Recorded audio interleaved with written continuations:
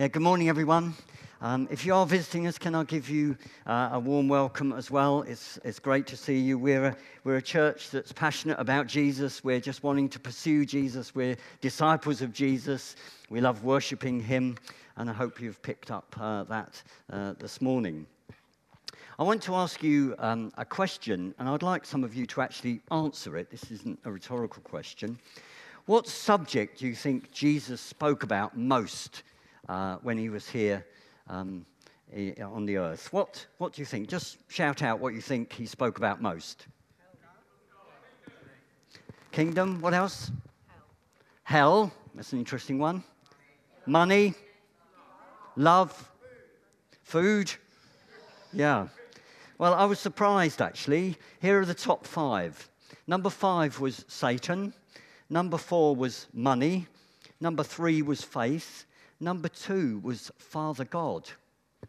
And first, of course, someone got it over here, was the kingdom of God, or the kingdom of heaven. So we're continuing our series today on the kingdom of heaven. Last week we looked at the first 4 Beatitudes, and these were part of a larger sermon that Jesus taught. It's the Sermon on the Mount. I'm sure it's been said before, but how strange it is to preach a sermon on a sermon, particularly a sermon on a sermon from Jesus. He was the greatest preacher to have ever walked on this earth. And a sermon which has been written about so many times. At least 200 books have been written about this sermon alone. These words are the words of Jesus himself, preserved for us in Matthew and Luke's gospel.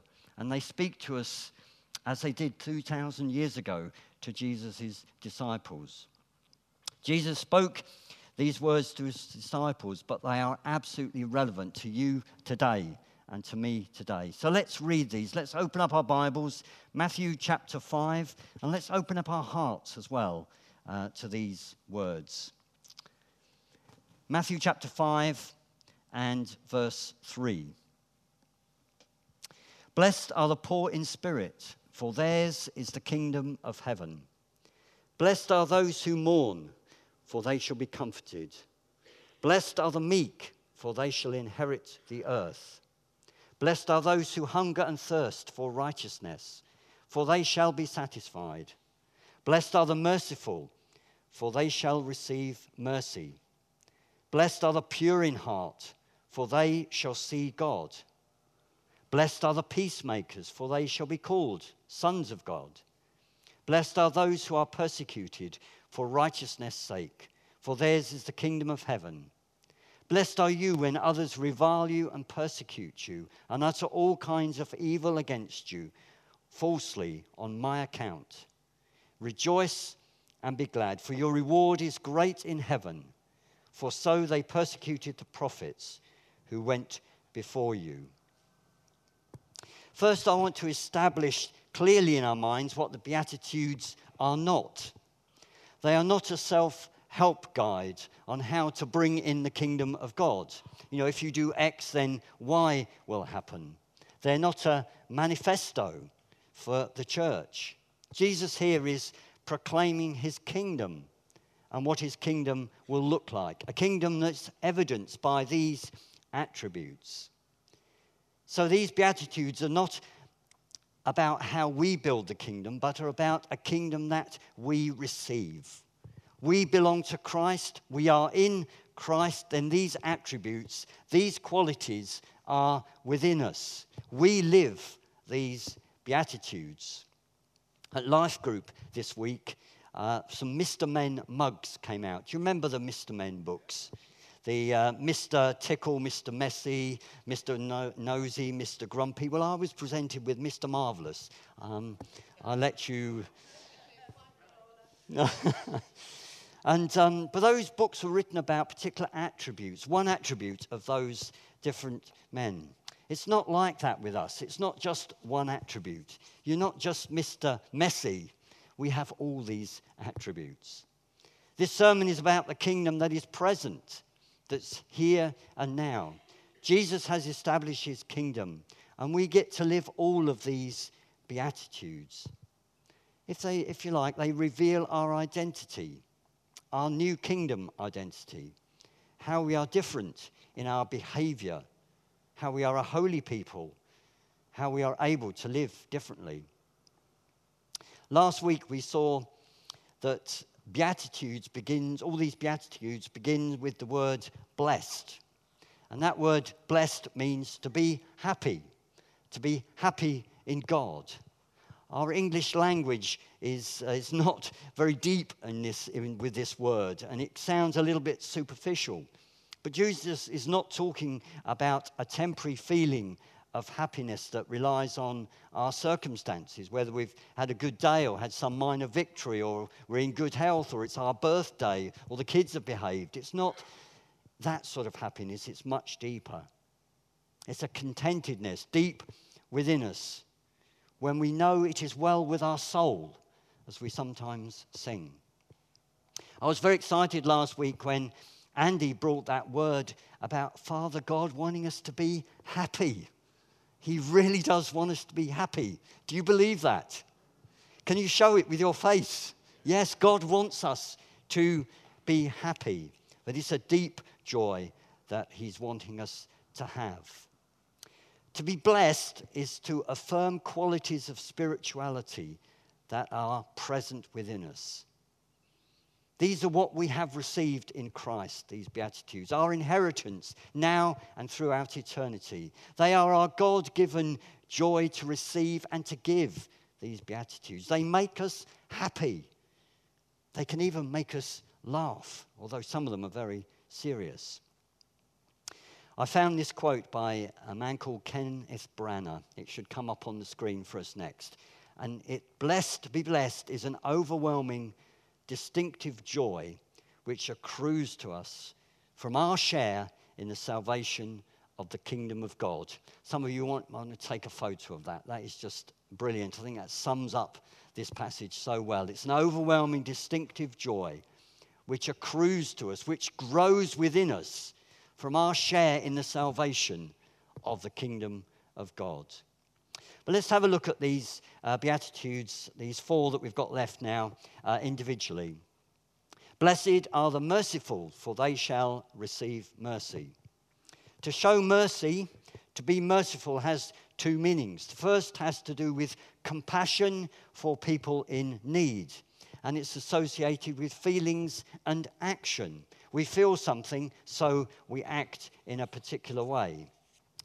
In the story of the prodigal son, which you will all know really well, the father, when he saw his son returning, had compassion on him and ran. So you see, a feeling, he had compassion, led to an action. He ran and he hugged and he kissed his returning son. Jesus had compassion on the sick. That was the feeling that Jesus had. He had compassion on the sick. And what did he do?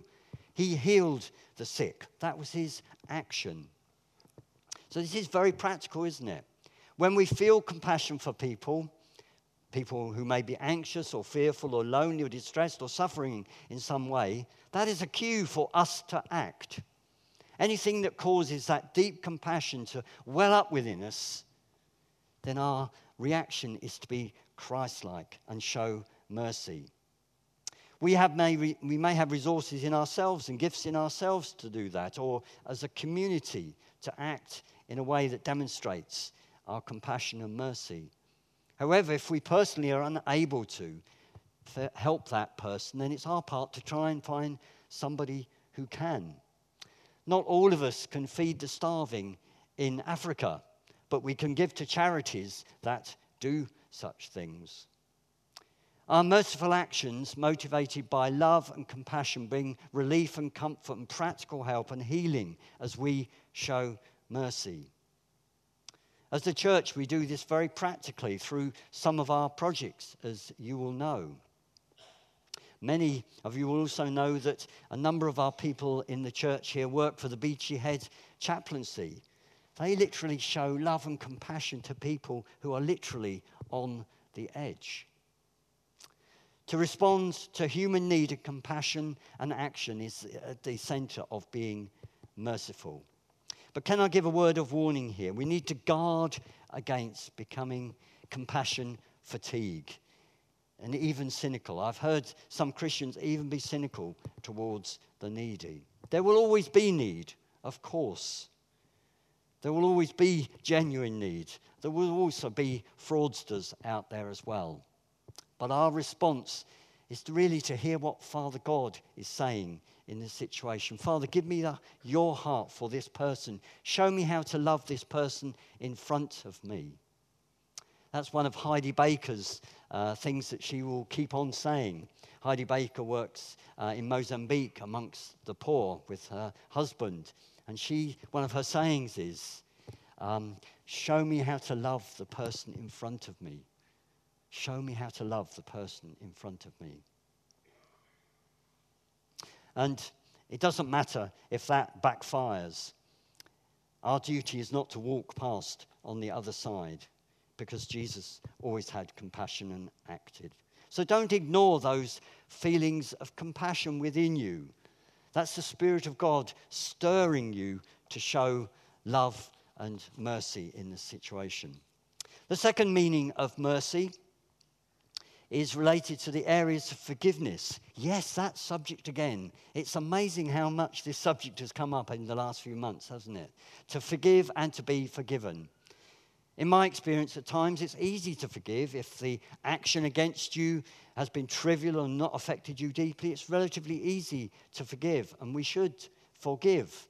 Ephesians 4 and verse 26 says, don't let the sun go down on your anger, which really means get it sorted out as quick as you can, whether that's today or tomorrow. Practically, if you go to bed angry, you do not do yourself any good. It affects you physically and definitely spiritually. However, when we're hurt at a deep level, and even worse when that hurt has been constant over a long period of time, then to show mercy is extremely difficult. It can take time and effort and a commitment to work these things through. But unforgiveness is self-destructive. It will work itself out in your life in bitterness, in anger, in seeking revenge. If we're not merciful, if we refuse to forgive, it will eventually cripple you.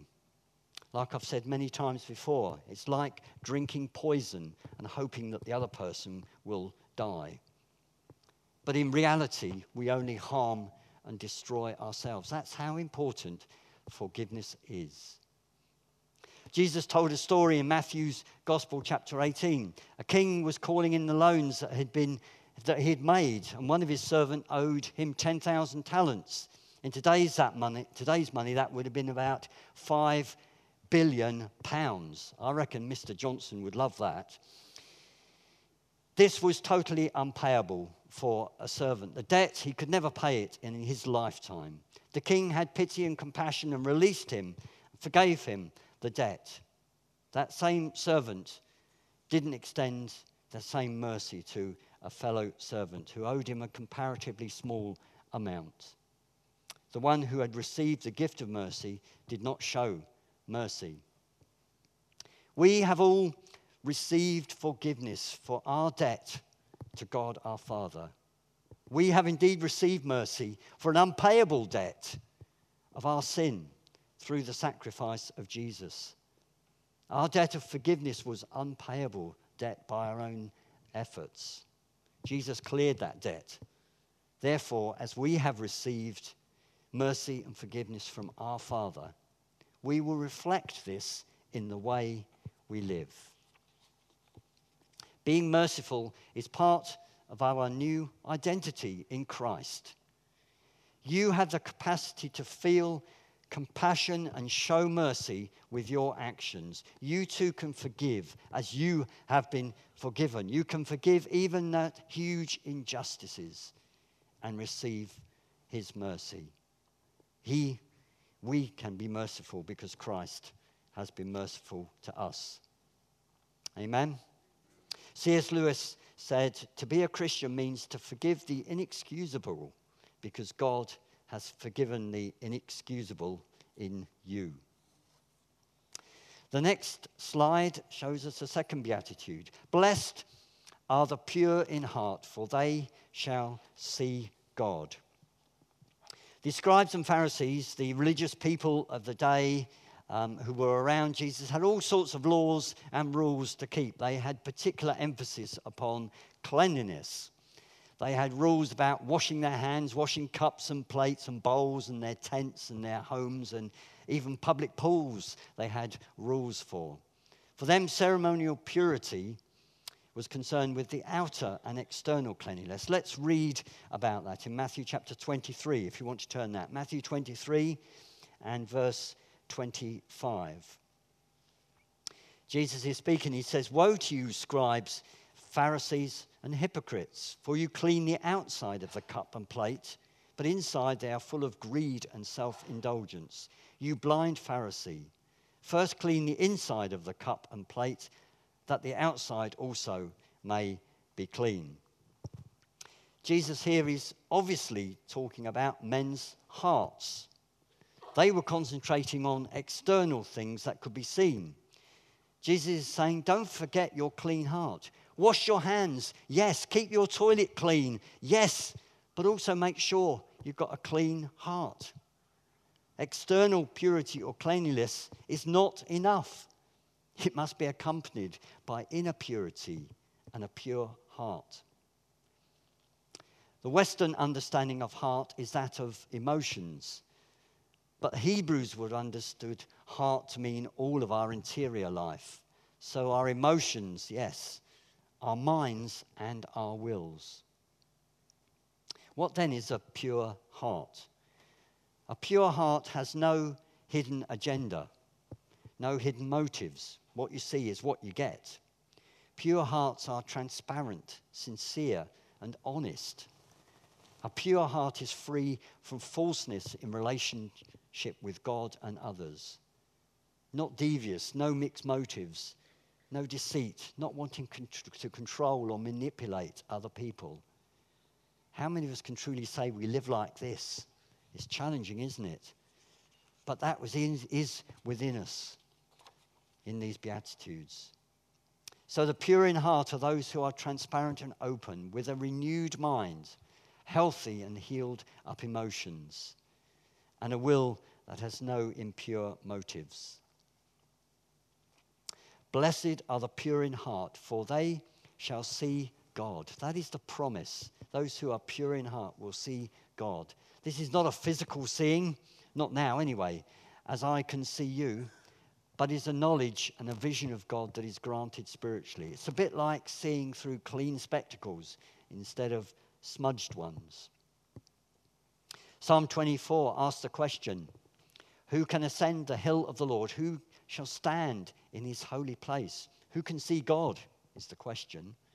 In Christ, we can ascend the hill and stand boldly in the Father's presence. We can have a clean and pure heart because Christ had a pure and clean heart, and he has imputed that to us. Next, blessed are the peacemakers, for they shall be called the sons of God. Peace is often thought to be the absence of war or conflict, and we saw that, didn't we, in our series on peace at the end of last year. But there will always be conflict in this life, in communities, in families, and indeed in the church.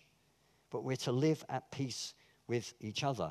We're called to be peacemakers, those who enable peace to happen, those who can bring about peace.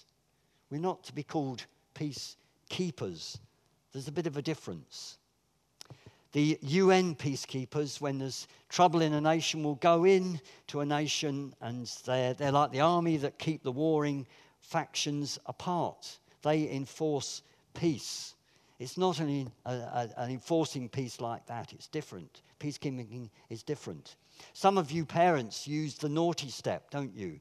Where if, mayhem has broken out, the child has to go and sit on the naughty step, and you separate the child. That is peacekeeping. Peacemaking is when they forgive each other, they come back together, and they hug each other. We are called to be peacemakers. Romans 12 says, if possible, so far as it depends upon you, live at peace with all. We are to be bringers of peace. When we do this, we show our sonship. That's the promise in the Beatitude there. So when we know there is friction and unrest, you know what to do. Be a peacemaker. When we are bringers of peace, we are truly displaying our sonship. We are being sons and daughters in that situation. You can be a peacemaker because Christ is the ultimate peacemaker, making peace for all on the cross. The next beatitude is, blessed are those who are persecuted. Now this is something to get your mind round. Blessed are those who are persecuted for righteousness' sake, for theirs is the kingdom of heaven. We've got a bit of a gear change here, haven't we? From peace to persecution. We live in an age where there is a clash of two kingdoms, the kingdom of righteousness and the kingdom of this world. If we truly pursue kingdom righteousness, there will be clashes, even persecutions. 2 Timothy 3 says, indeed, all who desire to live a godly life in Christ, wait for it, will be persecuted. What this means is expanded for us in verses 11 and 12, if you've got that in front of you. It goes from the general to the specific. It's like a repeat of this last beatitude. So it says, blessed are you when others revile you and persecute you and utter all kinds of evil against you falsely on my account. Rejoice and be glad, for your reward is great in heaven. For so they persecuted the prophets who were before you.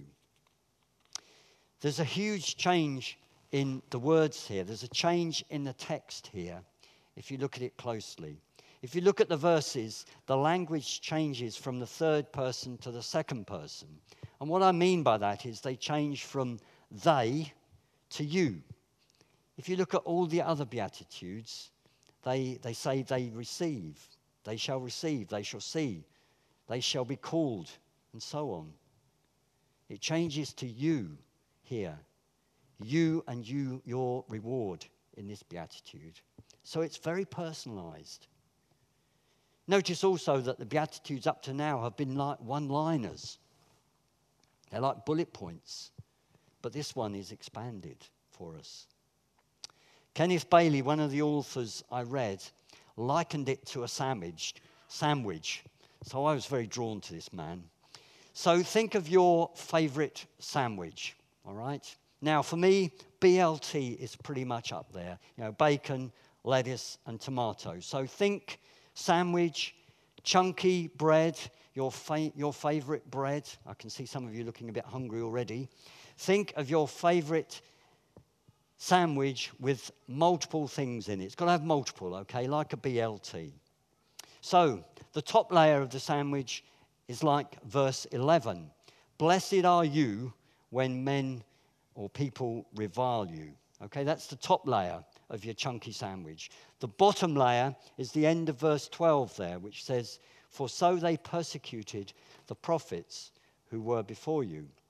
So you could read the opening and closing statements of this beatitude like this. Blessed are you when men revile you, for so they persecuted the prophets. But of course there's no promise in there, and there's always a promise in the Beatitudes. So Jesus says much more here. So think again of your BLT, your sandwich. We have the ingredients of the sandwich. So underneath the top layer, we have two negative phrases. And those negative phrases are, they persecute you and utter all kinds of evil against you falsely. So that's some of the filling. Then the bottom layer, on the top of the bottom layer, if you like, you're following me with this? Great. On the top of the bottom layer, we have two positive phrases, which are rejoice and be glad, for your reward is great in heaven. So the opening and closing statements of this chunky bread and the negative and positive statements are like the tomato and the lettuce leaf. And here we have it in the middle. There's the reference to Jesus. It's on my account. Jesus is right there in the middle. Jesus introduces himself in this beatitude, which is totally different from the other beatitudes. Jesus mentions himself here and none of the others. This beatitude is amplified and expanded like none of the others. Why is this? Why did Jesus say this? Well, John Stott said, suffering is the true badge of discipleship. This clearly shows us that we are a different people. Because of this, we may be called to suffer persecution, maybe called to suffer rejection and evil. But our reaction is very different. There will be those who attack us, and the natural reaction is to seek revenge or at least to hit back hard. Jesus' ministry brought division in his day. People reacted against him. The gospel and the kingdom brings that division and reaction. There will always be antagonism towards us as Christians on account of Jesus. But our reactions are so different. When we are squeezed, things are different. So Jesus said, rejoice and be glad. That's hard, isn't it? Is that possible when we are persecuted? In Acts chapter 5, there's a story of the early church apostles being arrested and put in jail for preaching the gospel. An angel came during the night and opened up the doors, and they walked out, and the next day they were preaching again. They were rearrested and interrogated. Then they were flogged with a leather strap, released and charged not to speak again. What was their response? You can read it in there in Acts 5. They rejoiced. They saw this as their mark of discipleship, an honor to suffer for Jesus and the gospel. That's incredible, isn't it? David Pawson, I remember hearing him years ago speaking about persecution, and he said he would rather prepare God's people for persecution than not to. If we have to suffer persecution, we are called to rejoice and be glad. Why? Because Jesus is there with those who are persecuted in miraculous ways. He will be there in the middle of it all. He is the middle of the sandwich of persecution. Christ understood persecution because he received the worst persecution that's ever been invented on the cross. And as Jesus' disciples, we are called to deny ourselves and take up our own personal cross.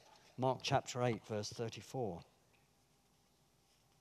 We indeed must pray for our persecuted brothers and sisters, that they will experience a unique strengthening in their hour of desperation. I take a Christian monthly newspaper, and they have little reports in it of what's happened around the world. It's amazing how many religious people, and particularly Christians, are persecuted. Do you know, I'm sure people break under persecution and torture, but their promise is that Jesus is with them. I can't imagine what that looks like, but it must be incredible. It reminded me of that fourth man in the fiery furnace of King Nebuchadnezzar. 3 were thrown in the furnace, but 4 were seen. The persecuted have a reward. The verse here tells us it's a great reward. James in his epistle also speaks of it as a crown of life for those who are persecuted. So even if our minds and our bodies are broken, the spirit of the person will be alive and rejoice. The believers who lose on earth will gain a great reward in heaven. Tim Keller, speaking about Job, who suffered in horrific ways. There weren't persecution, but the principle is here the same. Listen to this. He said, God hates evil and permits into Job's life only the evil that will completely defeat Satan's intention. If we have to suffer, if we're called to suffer persecution, God will completely defeat Satan's intention as an outcome. Serious stuff, isn't it? I just want to lighten the feeling at the moment. But it's important that we consider these things because Jesus spoke about these things. So in conclusion, remember the Beatitudes are not different qualities in different people, but they are blessings all of us have as Jesus' disciples. It's not a case of some of you being good at meekness and some of you having a pure heart and some of you being peacemakers. No, all the Beatitudes are within us. We are meek, merciful, poor in spirit, pure in heart, mourners, hungry for righteousness, peacemakers, and persecuted. We receive all of those. They're not for some super elite Christians. We are all blessed in the same way because we're blessed with them in Christ Jesus. Just want to conclude by reading this passage, tying it together, and it links with what Rob brought earlier in the worship as well. 2 Corinthians and chapter 4 and verse 7 to 11. Just listen to these fantastic words. 2 Corinthians 4 and verse 7. But we have this treasure in jars of clay. We have the treasure of the life of Christ within us. We have the treasure of the Holy Spirit within us. We have the treasure of the Beatitudes within us. We have this treasure in jars of clay to show that the surpassing power belongs to God and not to us.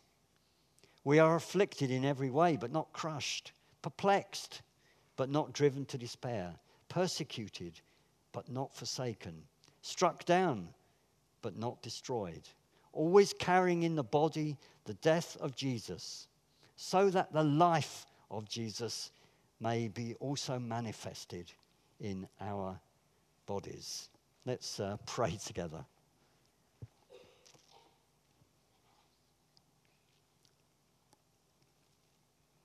Just have a moment of quiet. Just think of a situation that you may be in at the moment which just needs maybe mercy to be poured out in it, or a situation that you need to be a peacemaker in, or one that you need to show humility in, or meekness.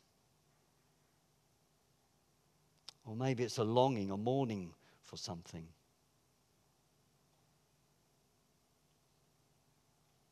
Well, in Christ Jesus, you are blessed with that attribute. You are able to be a peacemaker.